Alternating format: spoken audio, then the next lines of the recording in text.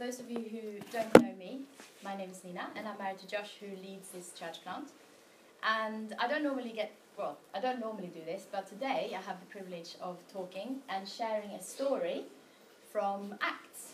Acts, for those of you who don't know, Acts is a book in the Bible. So the Bible is divided up into two parts. The first part is before Jesus was born, which we call the Old Testament. And then the second part is after Jesus was born, which we call the New Testament. And Acts, which I'm going to be reading from, is found in the New Testament. And it's written by a doctor called Luke. And he wrote it about 70 years after Jesus was born.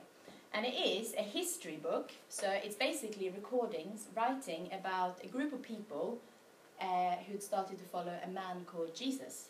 And he's basically written down an account of what they were doing, the challenges they were facing, and so on.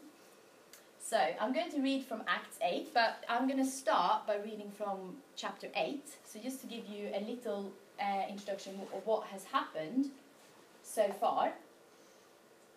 Yeah, that's good. Is that the early church, as we would call them, a group of people who follow this man called Jesus.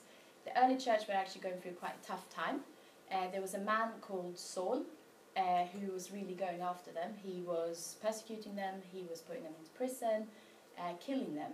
And the believers were scattered. They were all over the land. And Philip, who was one of the men who was disciple following Jesus, he was actually on the road, which is where we find him. And he was travelling between Jerusalem and Gaza towards Egypt. And here he meets a man. And as I read this story, you will find that this man has many titles.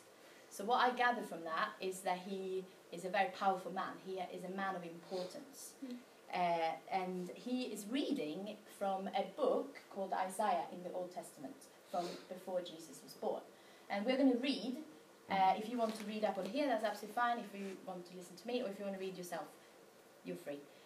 So chapter 8, and then verse 26 to 38. So I'm just going to have a go again. Now, an angel of the Lord said to Philip, "Rise and go towards the south, to the road that goes down from Jerusalem to Gaza. This is a desert place." And he rose and went. And there was an Ethiopian, a eunuch, a court official of Candace, queen of the Ethiopians, who was in charge of all her treasure. He had come to Jerusalem to worship and was returning, seated in his chariot, and he was reading the prophet Isaiah. And the Spirit said to Philip, "Go over and join this chariot." So Philip ran to him and heard him reading Isaiah the prophet, and asked, "Do you understand what you're reading?" And he said, "How can I unless someone guides me?"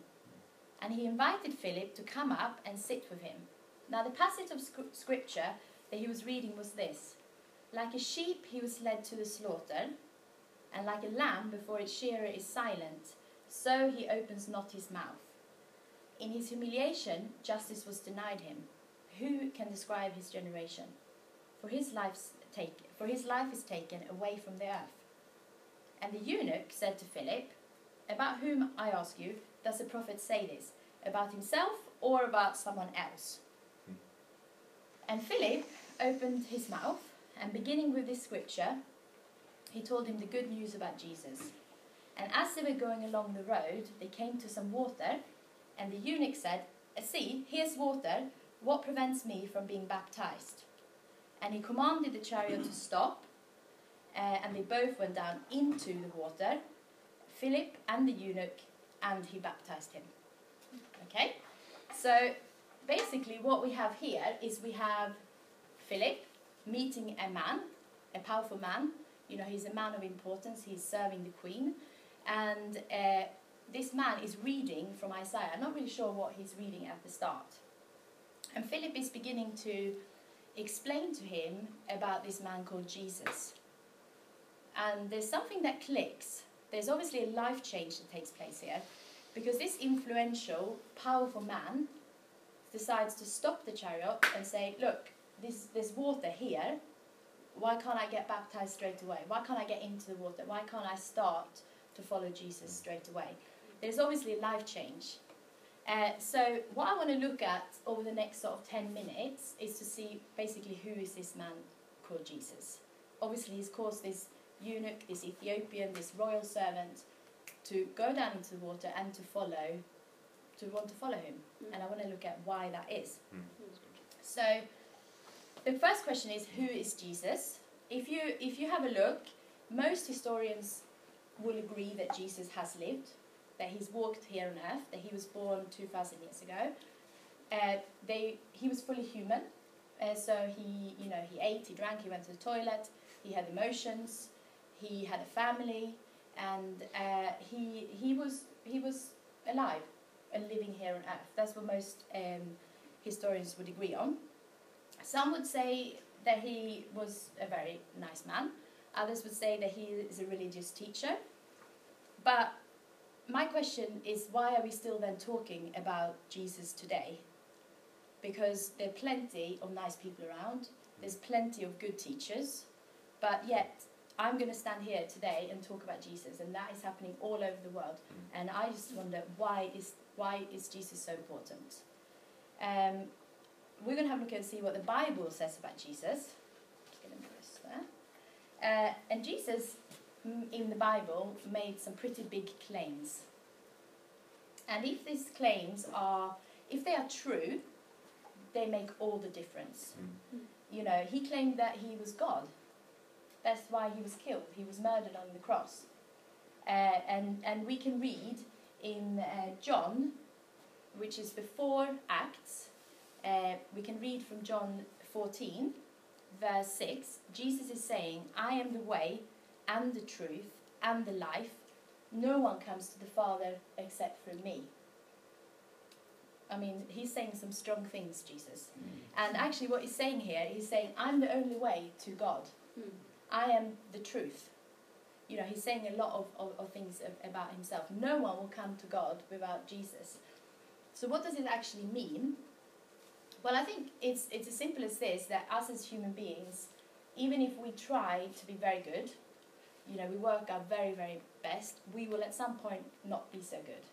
You know, I certainly sometimes I get, you know, tired, you get angry, you may get a little bit jealous, greedy. We are basically messed up, even though we are all, you know, working and trying to be our very best. And we cannot get into the Father's presence. We cannot get to God on our own. It's just no way. We can't meet up to God's standards. We can never be a holy God, because we're not. There's no way to the Father on our own. And what Jesus is saying is he's saying that he is the way to the Father. We're going to have a look at a short video clip that actually explains this quite well.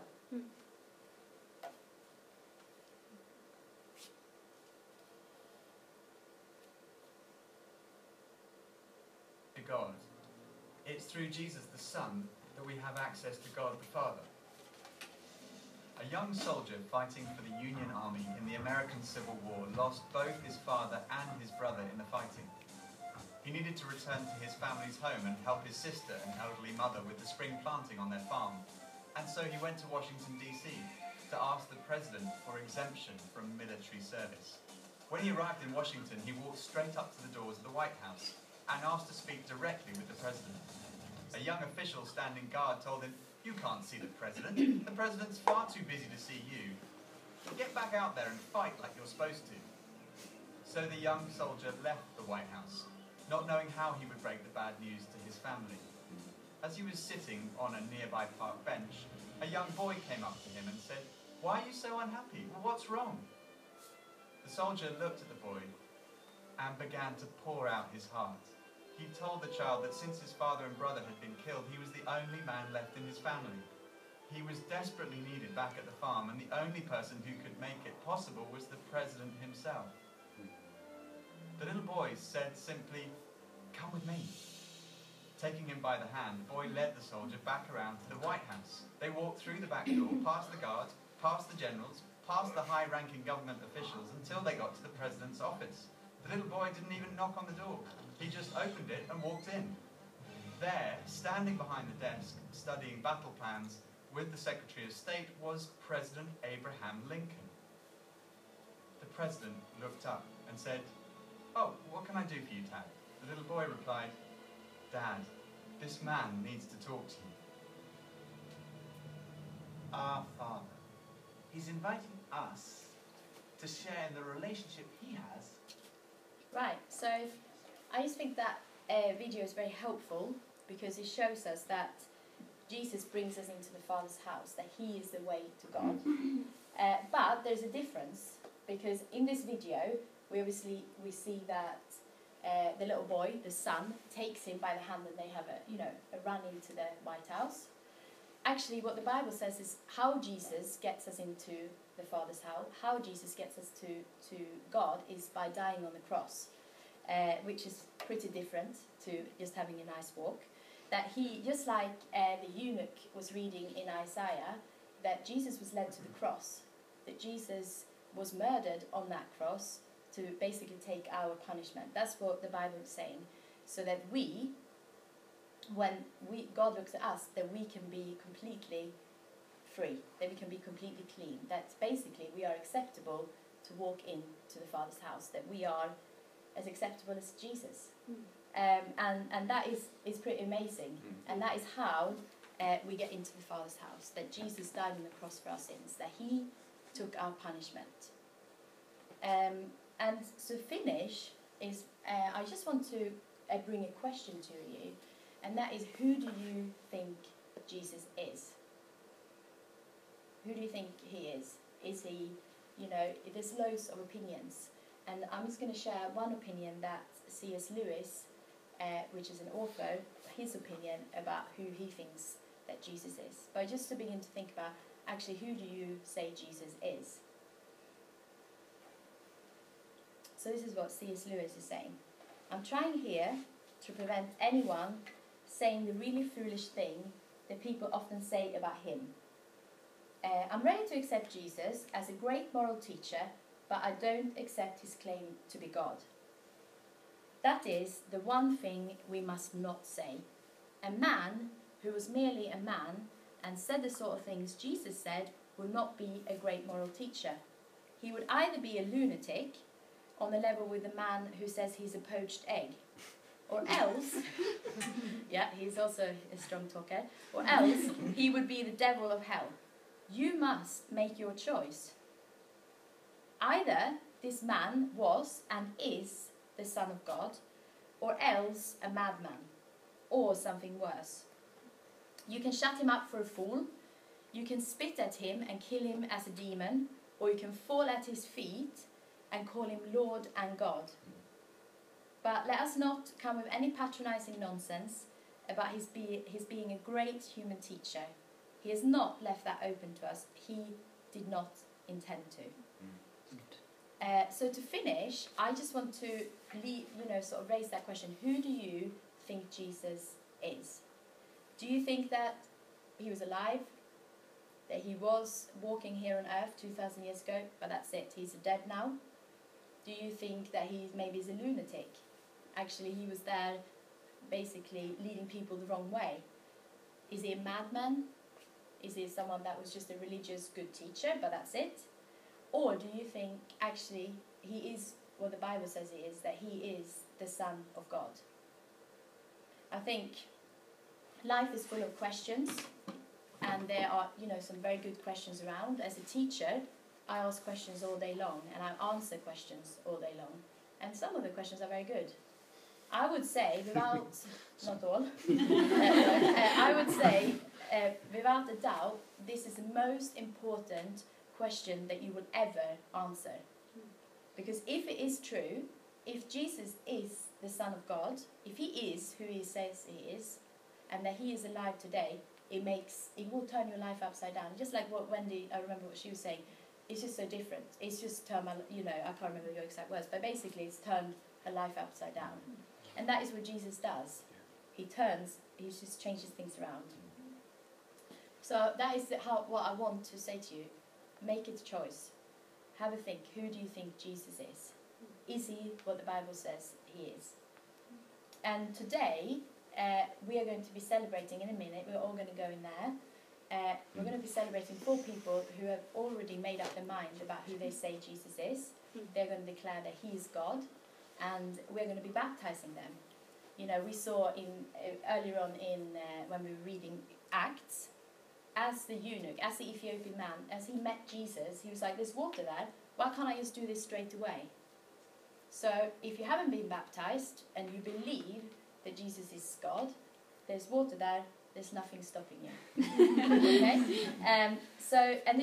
This is so, as Chloe was saying at the beginning, this is so amazing. You know, this happened 2,000 years ago, and it's happening in this school today. We're going to be baptizing people because they are declaring that Jesus is Lord. So perhaps you have never made a commitment to Jesus. You've never said, I believe that he is Lord. Perhaps this is your moment. Okay? This doesn't get any better than this. Maybe you think, you know, I believe what the Bible says. I believe that he is the Son of God. I believe that he is God. And if you do believe that, and if you if you do believe that, then I'm just going to finish by doing a prayer.